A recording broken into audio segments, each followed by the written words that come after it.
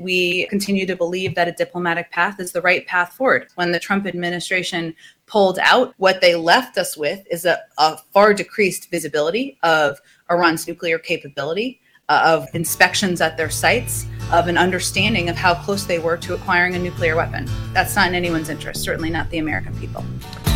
Certainly not. Yeah, there's that mess to clean up too. Well, I don't know why I came here tonight. That's why. I got the feeling that something ain't right. It ain't. I'm so scared in case I fall off my chair. And I'm wondering how I'll get down the stairs. Clowns to the left of me, jokers to the right. Here I am, stuck in the middle with you. Here I am. From Pacifica Radio in Los Angeles, this is the BradCast, as heard on KPFK 90.7 FM in LA. Also in Red Bluff and Redding, California on KFOI, Round Mountains KKRN, and Eureka's KGOE. In Oregon on the Central Coast on KYAQ, Cottage Grove's KSO, and Eugene's KEPW. In Lancaster, Pennsylvania on WLRI, Maui, Hawaii's KAKU, Columbus, Ohio's WGRN, Palinville, New York's WLPP. In Rochester, New York on WRFZ, down in New Orleans on WHIV, out in Gallup, New Mexico on KNIZ. Concord, New Hampshire's WNHN, Fayetteville, Arkansas's KPSQ, in Seattle on KODX, Janesville, Wisconsin's WADR, and Minneapolis, St. Paul's AM 950 KTNF, along with other fine terrestrial stations. We also stream coast to coast and around the globe every day on the internets on the Progressive Voices channel, Netroots Radio, Radio for Humans, FYI Nation, NicoleSandler.com, Radio Free Brooklyn, Workforce Rising, No Lies Radio, Verdant Square Radio, and Detour Talk. Fine internet streaming affiliates, all blanketing planet Earth 5 days a week. I'm Brad Friedman, your friendly investigative blogger, journalist, troublemaker, muckraker, and all-around swell fellow, says me from bradblog.com. Thank you for joining us today, and welcome to another edition of the BradCast. Well, the cleanup on aisle 45 continues apace today, Desi Doyen. There's a lot to clean up. Ain't that the truth? On both the domestic and foreign fronts. Talks got underway in Vienna this week to figure out how to restore what had been the otherwise very successful anti-nuclear deal between Iran and 6 other nations, including the U.S., at least until Donald Trump came around and, for no logical reason at all, simply blew the whole thing up by unilaterally and unlawfully pulling the U.S. out of that deal. Moreover, he not only reimposed sanctions on Iran that had been lifted, but he imposed additional new ones, and he did so in a way, as the Trump administration admitted at the time, a way that would make it very difficult for future presidents to lift those sanctions. Donald Trump was not good at much, but at screwing things up in a way that makes them nearly impossible to fix, well, he seems to have excelled at that, at least. Nonetheless, with talks underway this week in Vienna to try and see if Humpty Dumpty can be put together again after Humpty Trumpty screwed it all up, we will be joined by Middle East expert Dr. Trita Parsi, who advised the Obama White House on the initial deal back in 2015, to explain what exactly Trump has done and whether the Biden administration will be able to undo it and restore what had been a very promising new era with Iran. All of that, by the way, just 2 months out from new elections in Iran, where hardliners there, that would be the Islamic Republic's version of the Republican Party, if you will, they would very much like to avoid any new deal with the U.S., who, they argue pretty convincingly at this point, simply cannot be trusted to hold up our end of any bargain. That's ahead, but first, as to just one of the many domestic messes that we are still dealing with and trying to clean up in the post-Trump era, we told you in the past several weeks that in addition to 2 separate civil lawsuits filed against Donald Trump by Congress members Benny Thompson, Democrat from Mississippi, and Eric Swalwell, Democrat from California, holding him accountable or trying to for inciting the January 6th insurrection at the U.S. Capitol, that many more members of Congress were likely to either file their own lawsuits or join the existing ones. Well, sure enough, on Wednesday, a group of 10 Democratic members of Congress whose lives were endangered at the Capitol that day joined a federal lawsuit against former President Trump and his personal lawyer, Rudy Giuliani, claiming that they violated a 19th century statute. That would be the Ku Klux Klan Act, the law passed in the years following the Civil War to combat white supremacist terrorism, when they tried to prevent the certification of the presidential election on June 6.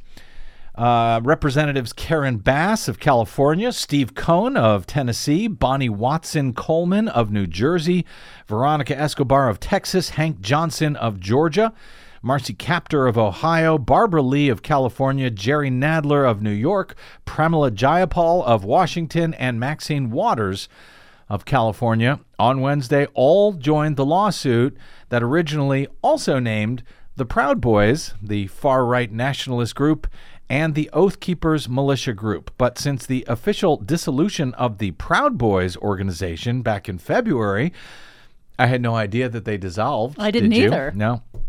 Well, because apparently they have officially dissolved. The suit now names as defendants the Van Dyke Organization, LLC, War Boys, LLC, and Yazoo Transport, LLC, which the suit describes as successors to the Proud Boys. Same proud racists, newly created legal entities, apparently. Look, let's change the name. They won't see us now. War Boys, LLC. Who will guess? Really, dudes? The legal action, according to the New York Times, accuses Trump, Giuliani, and the other groups of conspiring to incite a violent riot at the Capitol with the goal of preventing Congress from certifying the election. It contends that Trump and Giuliani violated the 1871 Ku Klux Klan Act's protections against violent conspiracies that interfere with Congress's congressional duties. That sounds spot on.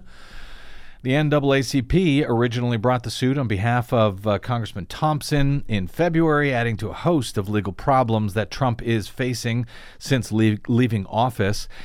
The defendants acted in concert to incite and then carry out a riot at the Capitol by promoting an assembly of persons to engage in tumultuous and violent conduct or the threat of it that created grave danger or harm to the plaintiffs and to other members of Congress, the suit reads.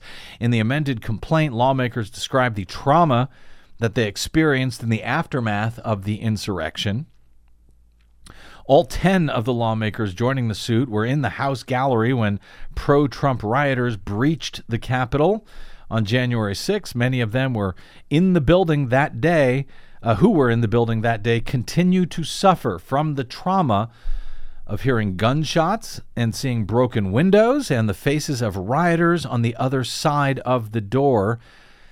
The NAACP says members report continuing nightmares, difficulty sleeping. Congresswoman Bass says in the amended complaint that she learned that the Capitol had been breached upon walking into her office that day, noting that if she had walked slower or been delayed by just a few minutes, she would have been at higher risk of being attacked by the mob. For days after the riot, the Congresswoman was troubled by the realization that she could have been seriously harmed or killed at the Capitol that day, according to the complaint. Congressman Cohen notes, quote, "As I sat in my office on January 6th with rioters roaming the hallways, I feared for my life and thought I was going to die," adding that he was even contemplating at the time whether he would want to be buried with his family in Memphis or at the Congressional Cemetery. Congressman Nadler charged in a statement today that the, quote, "This violence was anything but spontaneous. It was the direct result of a conspiracy to incite a riot instigated by President Trump, Rudolph Giuliani, the Proud Boys, and the Oath Keepers." As to Trump's part in it, the U.S. Senate agrees with the folks filing this lawsuit after Donald Trump was found guilty of inciting the insurrection by a majority of U.S. senators during his second impeachment trial in February. Yes, that was just the month before last. Good Lord. By a 57-43 majority vote that included 7 Republican senators finding Trump guilty. And yes, even former Republican U.S. House Speaker John Boehner, whose new audiobook we recently discussed on this show after he would reportedly get drunk during audio sessions and toss in random shots at Texas Senator Ted Cruz like this. Freedom means you can be a genius and invent new products that make you millions of dollars and helps millions of people. It means you're free to work your way to becoming the first in your family to go to college. It means you're free to reach as high as you want, no matter where you came from, even if you're a little kid sweeping a bar out in Southwest Ohio. Take it from me. You'll never know where you'll end up. That's freedom.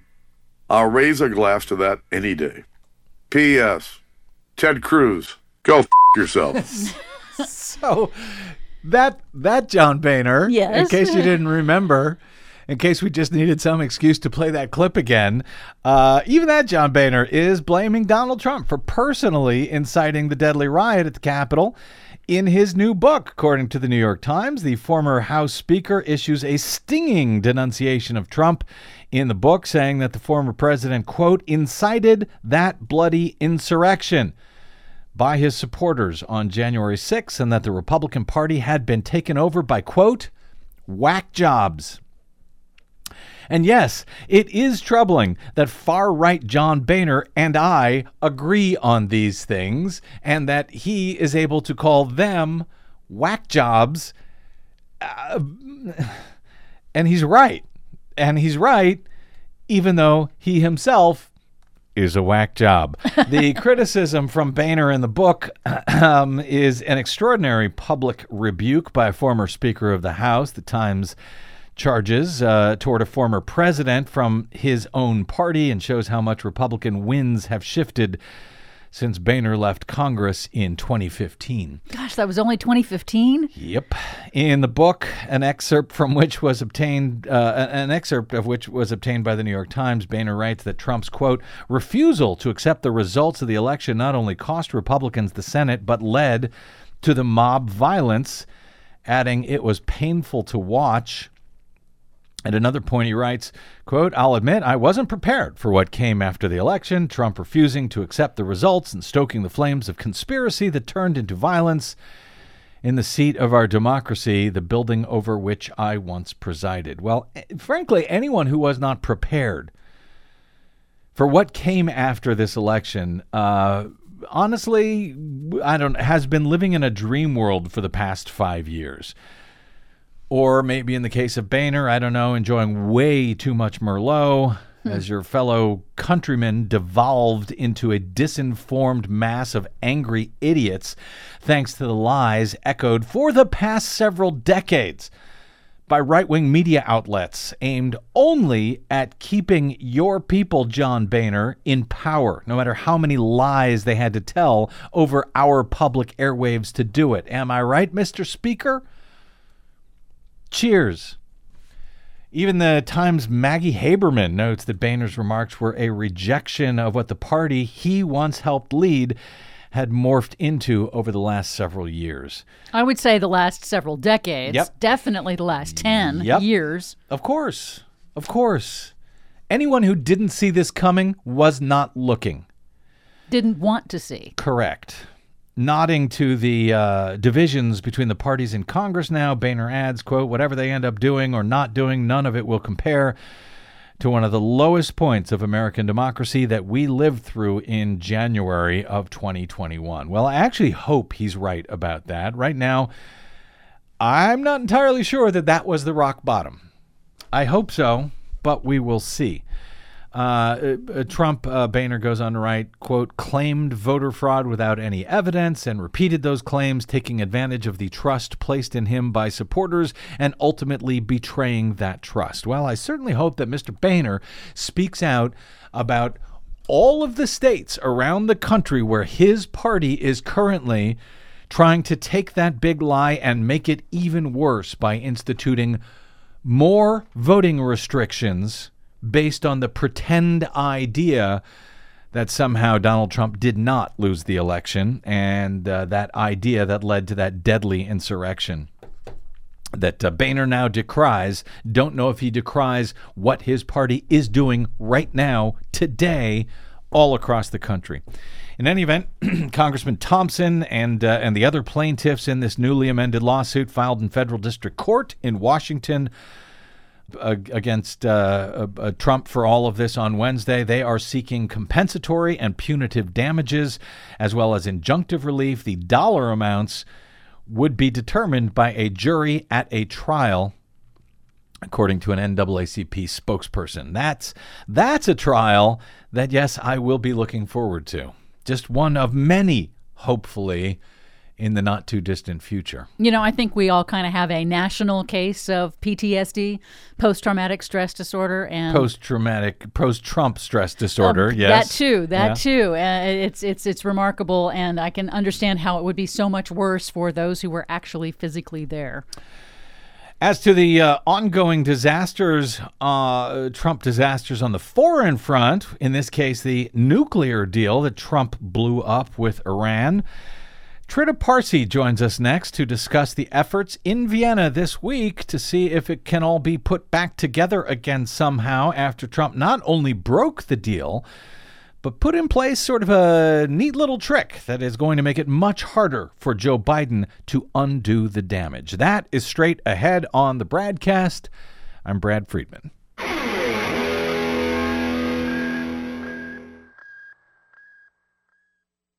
Hey, this is Brad. Please consider supporting whichever progressive media outlet is serving you.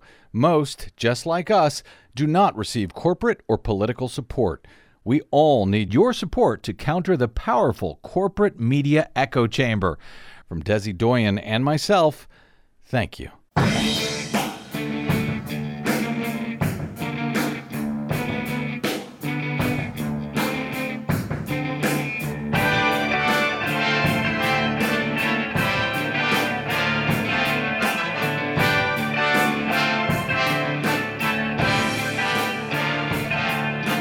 All right, welcome back to the BradCast. Brad Friedman from bradblog.com.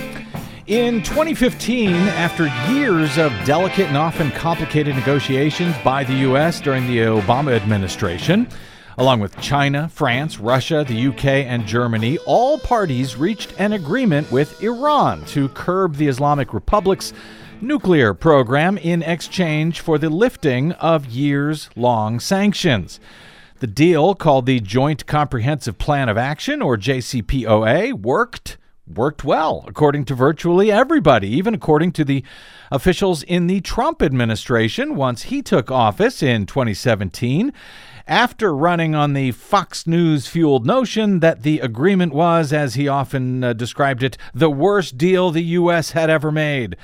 Of course, Trump said the same thing about pretty much every deal the U.S. had ever made, and in this case, despite the overwhelming success of the deal, the shutdown of thousands of nuclear centrifuges and the removal of enriched uranium from Iran, which they had always maintained was for peaceful purposes to create energy, not bombs.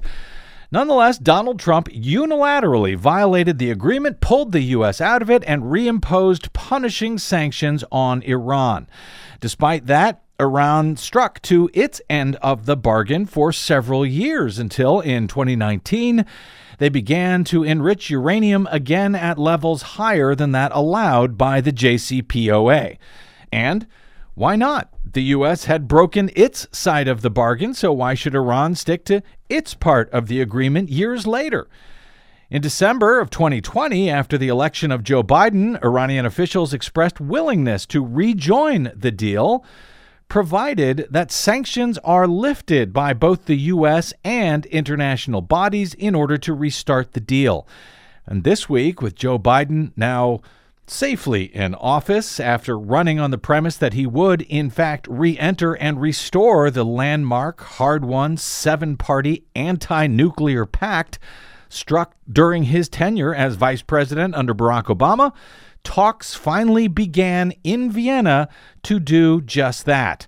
For now, however, the talks are indirect through intermediaries as Iran and the U.S., after Trump's unlawful unilateral violation of the pact, are not yet back on direct speaking terms. But on Tuesday, officials from 5 world powers, Russia, China, Germany, France, Britain, and Iran, began the new effort, described by AP as a delicate diplomatic dance that needs to balance the concerns and interests of both Washington and Tehran. The U.S. and Iran agreed through intermediaries, according to the New York Times this week, to establish 2 working groups to try to get both countries back into compliance with the 2015 deal. All parties agreed to establish one working group to focus on how to get the U.S. back to the deal by lifting harsh economic sanctions imposed or reimposed by Donald Trump after he pulled out of the accord. And the other working group will focus on how to get Iran back into compliance with the accord's limitations on nuclear enrichment and stockpiles of enriched uranium. The 2 groups have already begun their efforts, according to Mikhail Ulyanov, the Russian representative who is ambassador to international organizations in Vienna. Ulyanov called Tuesday's meeting a success, but in a Twitter message, he cautioned the restoration of the deal, quote, will not happen immediately. It will take some time. How long, he said, nobody knows. The most important thing after today's meeting of the Joint Commission is that practical work toward achieving this goal has started. Indeed, sometimes the first step is the most difficult one, but the parties now at least appear to be on the way. As Ulyanov suggests, however, it will not be an easy path. Writing on Tuesday over at the Quincy Institute for Responsible Statecraft, now there's an idea, Tyler Cullis and Trita Parsi, who worked as an advisor to the Obama White House during the negotiations for the original 2015 agreement, they argue that movement toward a deal may need to happen more quickly than is currently being discussed. They write that returning to the Iran nuclear deal is not a matter of nuclear technicalities or diplomatic savvy. It remains primarily a matter of political will and political capital. While all eyes are on the start of the formal talks in Vienna, they write, the real test will take place in Washington, D.C., where President Joe Biden must muster the political will to tear down the so-called sanctions wall that his predecessor put in place for the sole purpose of preventing an American return to the nuclear agreement. With only 2 months left now until the Iranian elections, Cullis and Parsi note, Washington and Tehran find themselves in agreement on at least one issue. There is no time for a lengthy negotiation on how the two can return to full compliance with the JCPOA. 2 lists need to be compiled and agreed upon, one that charts out the measures the Iranians must take, one that spells out the Americans' to-do list. The Iranian checklist is relatively easy, they argue. Iran needs to reverse all the measures it has taken since May of 2019 that contradicted the JCPOA. But the American list is much more complicated. Biden now faces major sanctions hurdles that are entirely intentional. President Trump, in his last 2 years in office, they say, meticulously built a sanctions wall that explicitly was designed to make any return to the JCPOA by subsequent presidents prohibitive in terms of political cost. For all that Trump was lousy at, all that he failed at, it seems that his administration here did a pretty decent job, not only in reinstituting old sanctions, but putting new ones in place with additional parameters before they can ever be lifted. And that may have succeeded in tying the hands of future administrations, structuring those punishing sanctions in a way that they couldn't just be relifted once Iran went back to following its end of the bargain. Joining us now to explain all of this is Dr. Trita Parsi, Middle East foreign policy expert and the executive vice president of the Quincy Institute for Responsible Statecraft. He is the co-founder and former president of the largest Iranian-American grassroots organization in the U.S. That would be the National Iranian-American Council. And he's the author of several books, including his latest, Losing an Enemy, Obama, Iran, and the Triumph of Diplomacy, detailing his experience working as an advisor to the Obama administration on the JCPOA. Dr. Parsi, welcome back to the BradCast, sir. Thank you so much for having me. So, as it turns out, the Trump administration apparently was not terrible at everything, it seems. They were actually able to institute a scheme here that sort of makes it much more difficult for the Biden administration to simply lift the sanctions that Trump reimposed on Iran. How did the Trump administration accomplish that? Well, I don't think anyone actually has accused them of being bad at destruction. I think at destruction they actually excelled quite well and almost in an unprecedented and unparalleled way. Mm-hmm. What they did with the Iran deal, the type of sanctions wall, these are their own terms that they created, is that they took an entity in Iran that already was sanctioned under the nuclear authorization, mm-hmm. and then they sanctioned that entity again under a terrorism authorization, and at times even a third time under a different authorization. The calculation being that if the U.S. were to try to go back into the nuclear deal, the request would be that the United States would have to lift all nuclear sanctions, but it would not be obligated to lift the terrorism sanctions or other forms of sanctions. And the effect then would be that even if the U.S. were to lift the nuclear sanctions, those entities in Iran would still be sanctioned, but under different names. And as a result, this would obviously be unacceptable to the Iranians. The Biden administration would not have enough political will and cover to be able to lift sanctions that were imposed on terrorism grounds, and as a result, the wall would stand, the JCPOA would die, and eventually the United States and Iran would gravitate towards some sort of a military confrontation. That is pretty clever. So if I understand this, basically the sanctions were reimposed and said, this is regarding not just the nuclear issues, but your support of state-sponsored terrorism, your missile program, and so forth. And in order to lift those sanctions, just going back to the nuclear agreement would not be enough. You also have to do all of these other things. I'm understanding that correctly?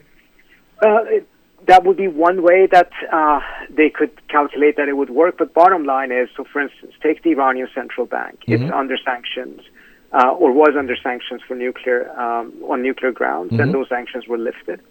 Trump reimposed those sanctions under the nuclear umbrella, and then he imposed those very same sanctions again under the terrorism authorization.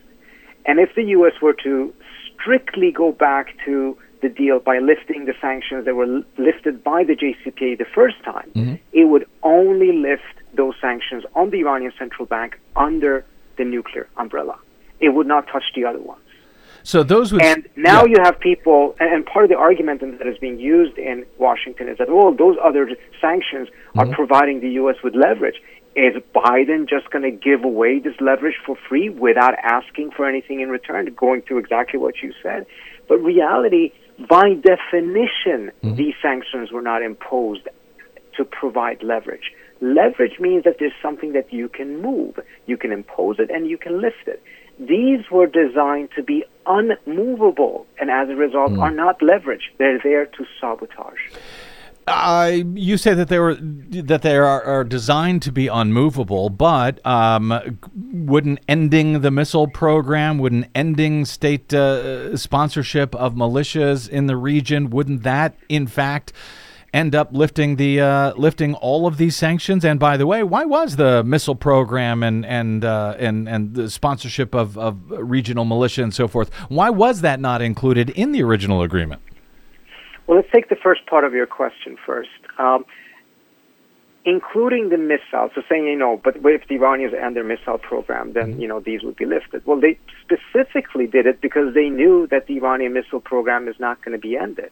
You cannot have a situation in which the United States sells $60 billion of weaponry to Saudi Arabia on the southern part of the Persian Gulf, and then you expect the Iranians to disarm. The Iranians are already spending 1/5 on military and defense than what the Saudis are doing. And if you combine the entire Arab side of the Persian Gulf, the Arabs are outspending Iran with a factor of 9 or 10. So you cannot simply then have the expectation that if you want to have the Iranians to not have a pathway to nuclear bomb, they cannot have missiles, they essentially cannot have anything, while we at the same time will arm the other side of the Persian Gulf to the teeth. It's just completely unrealistic. And that's the point. They're putting forward a test that is impossible to achieve, and that way the sanctions will never be lifted. Now you ask, why weren't the missiles included in the negotiations? The negotiations were based on the nuclear issue for a very simple reason. The Iranians have signed a non-proliferation treaty, and as a result there was a legal basis to impose sanctions on Iran at the UN, because the argument was, in a convincing case had been made that the Iranians had violated an agreement that they had signed. There is no such agreement on missiles. There's nothing that the Iranians have violated. So you don't have an international legal basis to do so. It doesn't mean that you can't have a negotiation on it, but then you have to be able to offer something in return, not just be able to say that the basis of those negotiations is because we want to negotiate, and you have to get punished even though you haven't violated an agreement.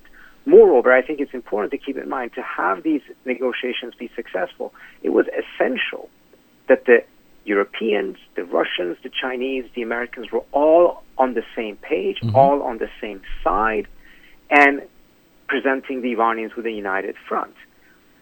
As soon as you go outside of the nuclear issue, the unity falls apart.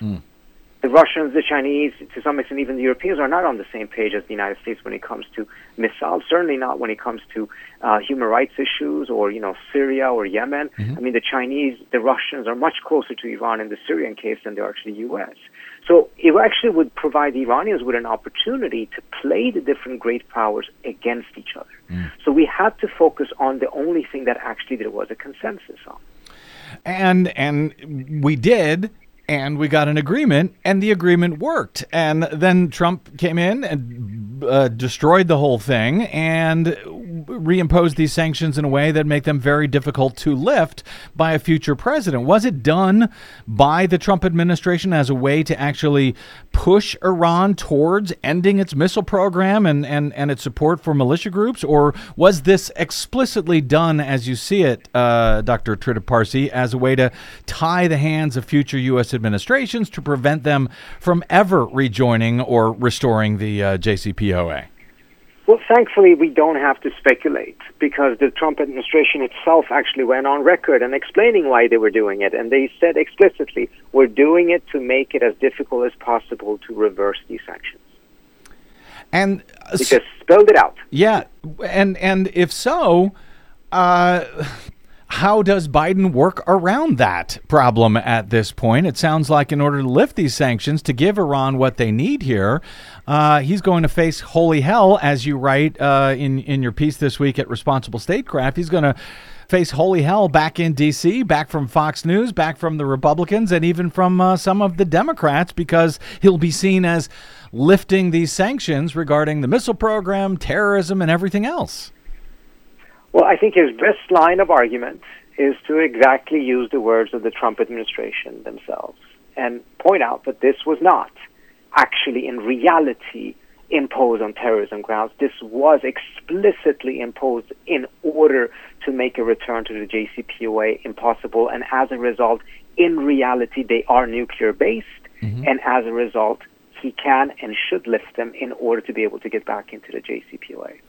If he doesn't do this, and we don't get a nuclear deal, then we will be back where we were before, where the Iranians were going forward with their nuclear program and the United States and Iran were gravitating towards a military conflict.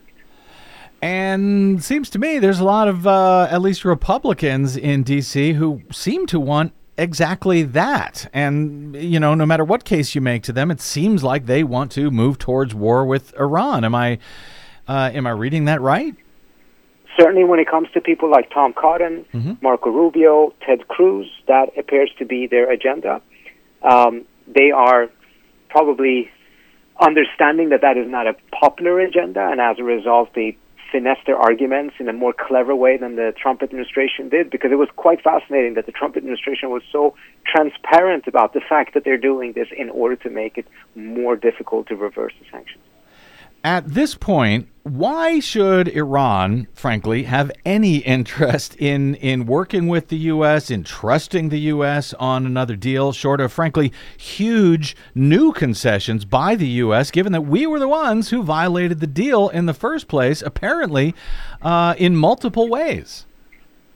That is a very good question, and we're quite lucky that at this point the Iranians still are interested in going back into the deal despite these challenges. Not that it hasn't made it more difficult. In fact, I think it has dramatically weakened the U.S.'s negotiating position, because if you are seen as an untrustworthy negotiating partner, not just by the Iranians, but also by the other countries in the P5+1, because European companies lost huge amount of revenues when Trump pulled out of the nuclear deal. And that was legitimate trade that they were engaging in. This was not something illegal that they were engaging in. This was stuff that essentially the U.S. itself had approved until Trump comes and does a 180. This weakens your negotiating position, so it's a very bad situation. But the scenario you're putting forward, that the Iranians may just simply conclude this is not worth it because the U.S. cannot keep its word, is potentially going to be a reality after the Iranian elections in June of this year. We may very well end up with a completely different team, a very different foreign minister, a very different president who may actually run on that very platform and say that one of the things they will do is to stop this engagement with the United States because of what the Trump administration did and because of the difficulty of making sure that a deal with the United States is sustained. Just to put it in context, the Iranians just signed a 25-year agreement with the Chinese. The Iranians probably do not care at all who comes in and replaces Xi. They don't care who is the head of the Communist Party because they have confidence that the Chinese are going to keep their word. Whereas on our end, unfortunately, we couldn't keep an agreement for 2 years, even one that we were the lead negotiators of. And so what we're seeing, as you describe it, Dr. Parsi, it sounds like you're describing sort of an echo of what we have seen, what we saw in the U.S. elections, where this deal was struck. And then you've got the Republicans who came out and said, we're going to tear up that deal if you elect us.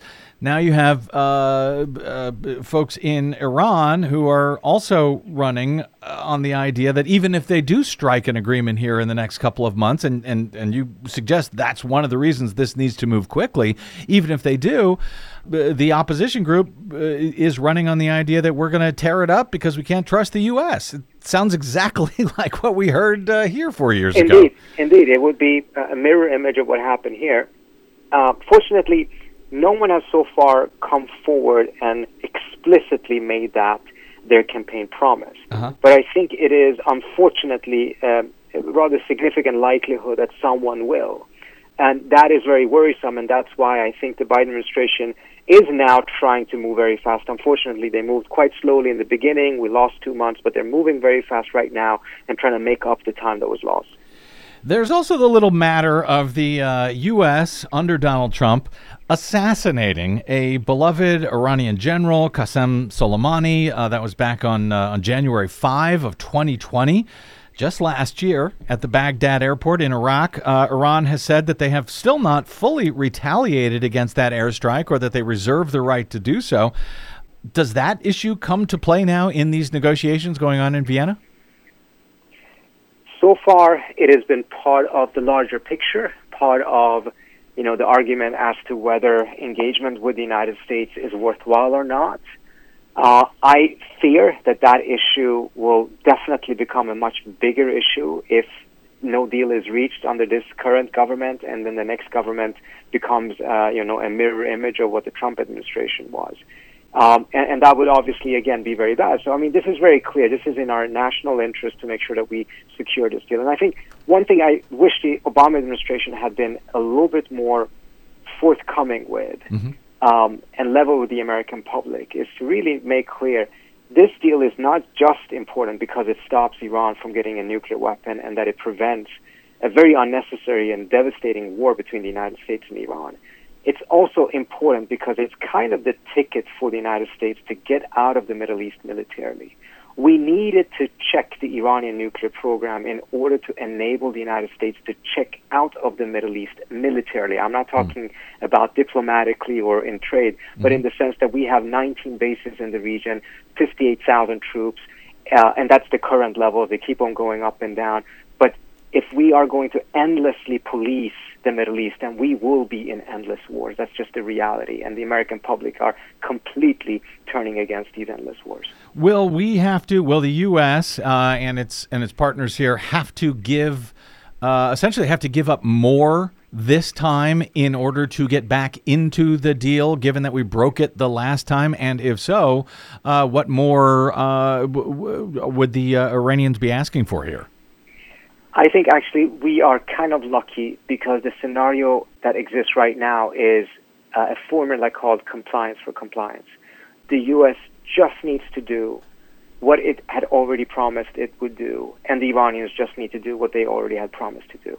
Then we may end up in a scenario in which if the United States seeks to renegotiate certain aspects of the deal, there's a desire to extend some of the deadlines of the deal, etc., then I think we will see that the Iranians will come back with very, very hard negotiating positions in which they will seek to get some form of a compensation for the damage the Trump administration did. They are estimating, I have no idea whether this number is true or not, that economic sanctions for the last 3 years have cost Iran $1 trillion.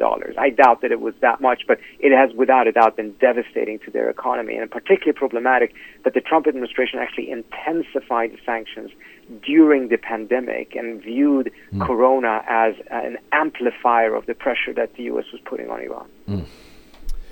The New York Times reports that both Iranian President Hassan Rouhani and the Supreme Leader Ayatollah Ali Khamenei are in agreement about the talks. Spokesperson says everything can happen really quickly in a series of independent but connected, synchronized steps. The Iran Deputy Foreign Minister, who's leading the talks for Iran in Vienna, who was critical in the 2015 negotiations, says that Iran, quote, is fully ready to stop its retaliation nuclear activity and return to its full commitments as soon as U.S. sanctions are lifted and verified, adding that he sees the talks so far in Vienna as constructive. But it does sound like the U.S. is going to have to take the first step here. Do you see that happening, and are you as seemingly encouraged by the progress this week as some of the other parties seem to suggest they are? I am definitely encouraged that this is going forward. I don't think, however, the U.S. or Iran will take the first step. I think what will happen is that they will come up with a formula in which the steps are essentially taken simultaneously. And some of these steps are not necessarily that the U.S. will have to do something. It could simply be that the U.S. and Iran make a binding decision at the same time of what the things are that they're going to do and when. The implementation may vary because these are very different things. What the Iranians need to do on the nuclear front is, physical things are dramatically different from sanctions lifting. But the binding decision to do it takes place at the same time. And that way both sides can say, we didn't go first, and everyone wins. Do the Iranians, and I don't know if you can answer this question or not, but do the Iranians regard Donald Trump as the pariah, what was the word I'm looking for? The exception to the rule. I mean, when I think about, I think, okay, that was Donald Trump. This is never going to happen again. We're never going to have somebody quite as crazy as him in office. And I don't know if I'm right or wrong about that, but do they understand that Trump was really the exception to the rule, or does that just not matter at this point? U.S. broke its word, and that's that. Obviously, you have different perspectives on this on Iran, but I would say that the perspective of some of the hardliners, based on what they're saying publicly, is that they understand that that is the perception.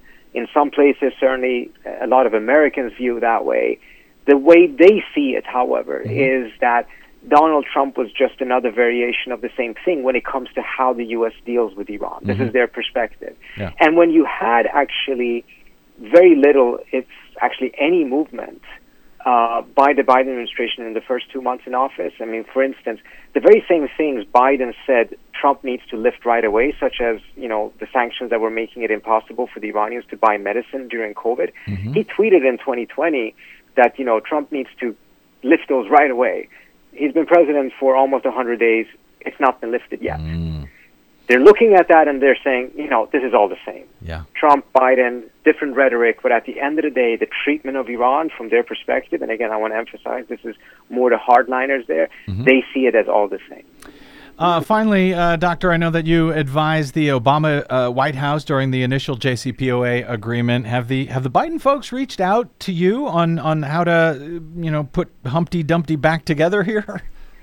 I've been in conversations with them from the very beginning, and I'm very encouraged that these steps are taken now. I think they, too, recognize that there was too slow of a movement in the beginning. That movement, the pace of that, was very much a function of the fact that Biden had to focus on a lot of different things domestically. I still think there were small things that could have been done there that could have been quite helpful, but nevertheless, they're moving fast now, and hopefully the political will, the political space will exist to also undo this, tear down this sanctions wall that Trump deliberately put together to make sure that the U.S. would never be able to honor its word on the JCPOA. And on that encouraging note, we'll wrap up here. Dr. Parsi is a Middle East foreign policy expert, the executive president of the Quincy Institute for Responsible Statecraft, which you can find at responsiblestatecraft.org. You can follow Trita on the Twitters at @TParsi. And you can get more information about him and his books at tritaparsi.com. Dr. Trita Parsi, always an honor to speak with you, sir. Thanks for joining us, and hope to have more encouraging conversations with you as all of this moves forward. Thank you so much. My pleasure. Really appreciate it. Thank you, sir. All right, a quick break, and we are, by the way, while I was speaking with Dr. Parsi there, some breaking news. Don't worry, it looks like it's, I think good news, somewhat related here. So let me give a look at that over the break, and also hopefully we'll have time for a quick update on the landmark Amazon unionization vote at that company's warehouse near Birmingham, Alabama, where the election ended a week ago Monday, yet we still have not heard any results. Why? Well, if I have time, I will tell you next on the BradCast. I'm Brad Friedman.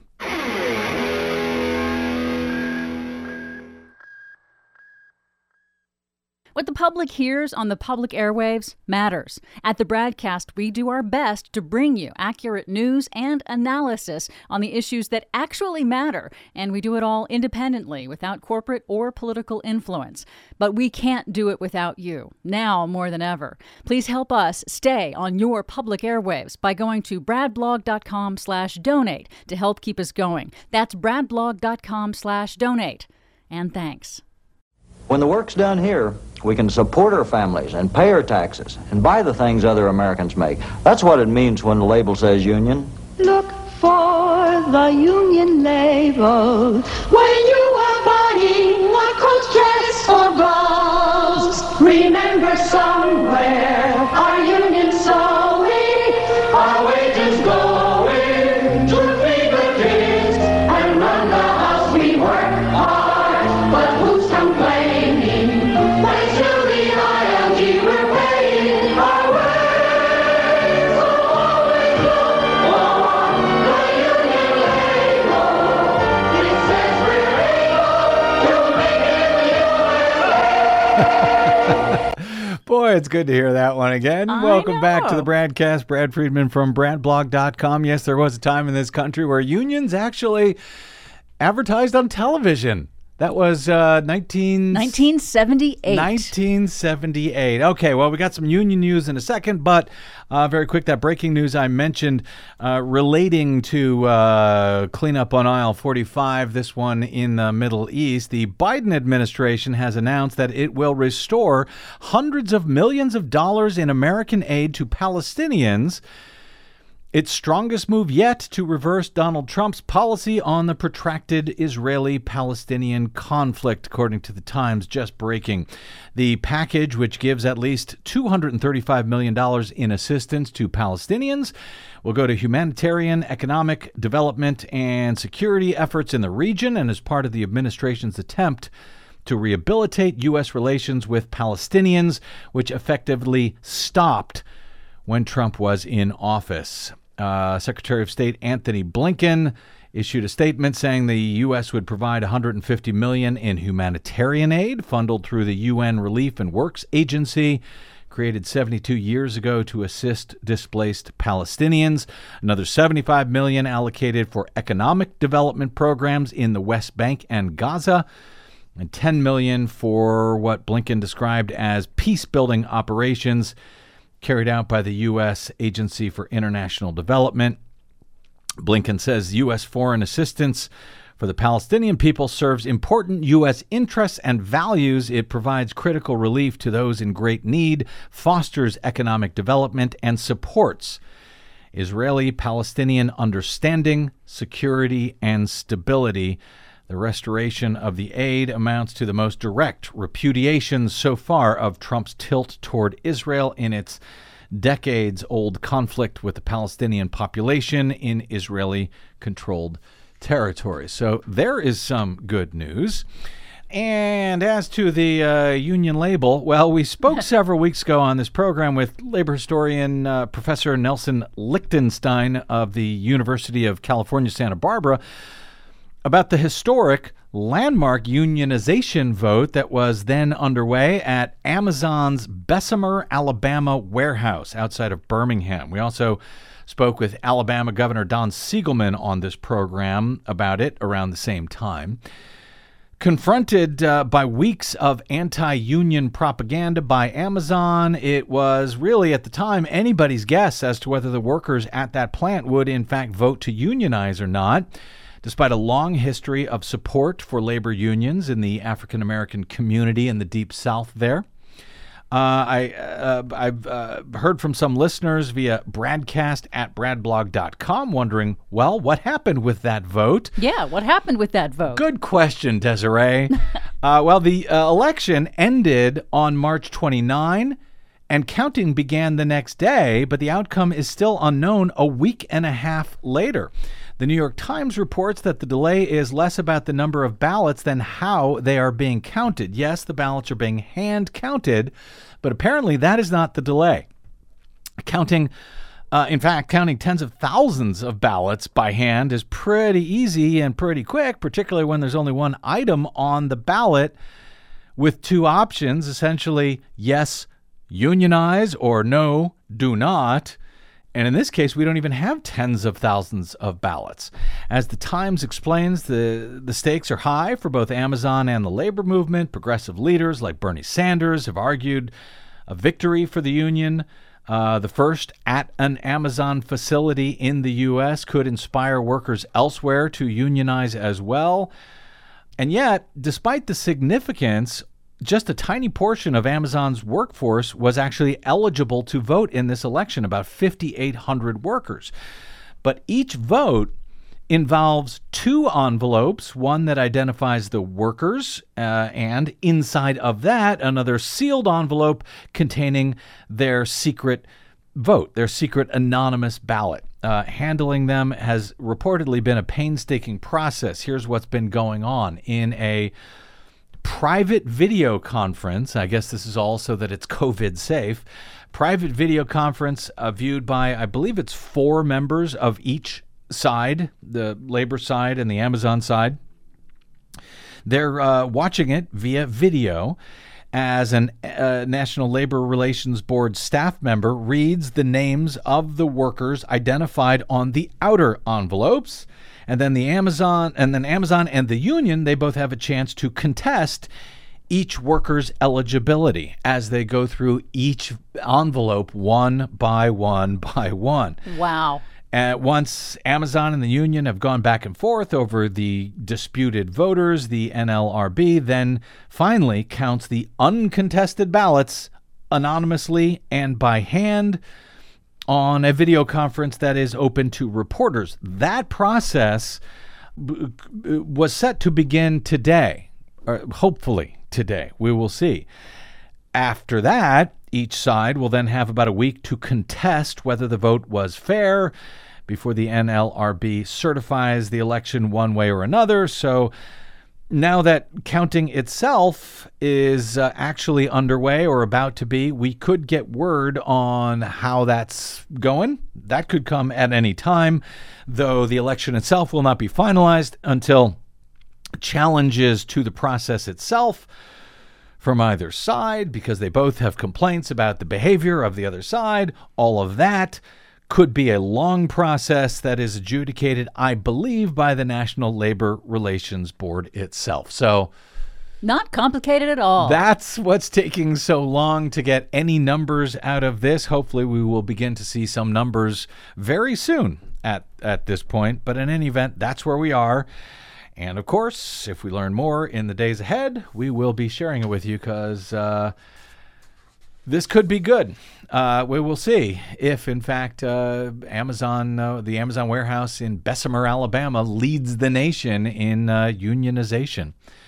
And I think it's important to remember, yes, it's absolutely long overdue, but it's important to remember that even if this particular union vote fails, I think it has ignited interest across the country in Amazon warehouse workers and other non-unionized workers in order to look to what they can do to improve their collective bargaining ability, because it's been a 30, 40-year process in dismantling unions. It will take time to restore unions and restore worker rights. Well said, though I suspect it's just because you're trying to steel yourself in case this doesn't work out. But no, you're absolutely right about that, and it has inspired people. And hopefully we will, before long, start seeing union commercials on television again. That would be neat. Wouldn't it? All right, we got to get out. My thanks to my guest today, Dr. Trita Parsi of the Quincy Institute for Responsible Statecraft, to my producer, Desi Doyen, and, of course, to all of you for spending any time at all with us today. It is always greatly appreciated and a great honor. If you missed any portion of today's program or any other, you can download them all for free at bradblog.com to share them with your friends and your family and your neighbors and your enemies, your anti-union friends as well. And you can drop me email if you like. I'm BradCast at bradblog.com. And on the Facebooks and the Twitters, you will find me simply at the Brad Blog. That's it. We will see you there until we see you here next time, hopefully tomorrow. I'm Brad Friedman. Good luck, world. Look for the union label when you are buying a coat, dress, or blouse.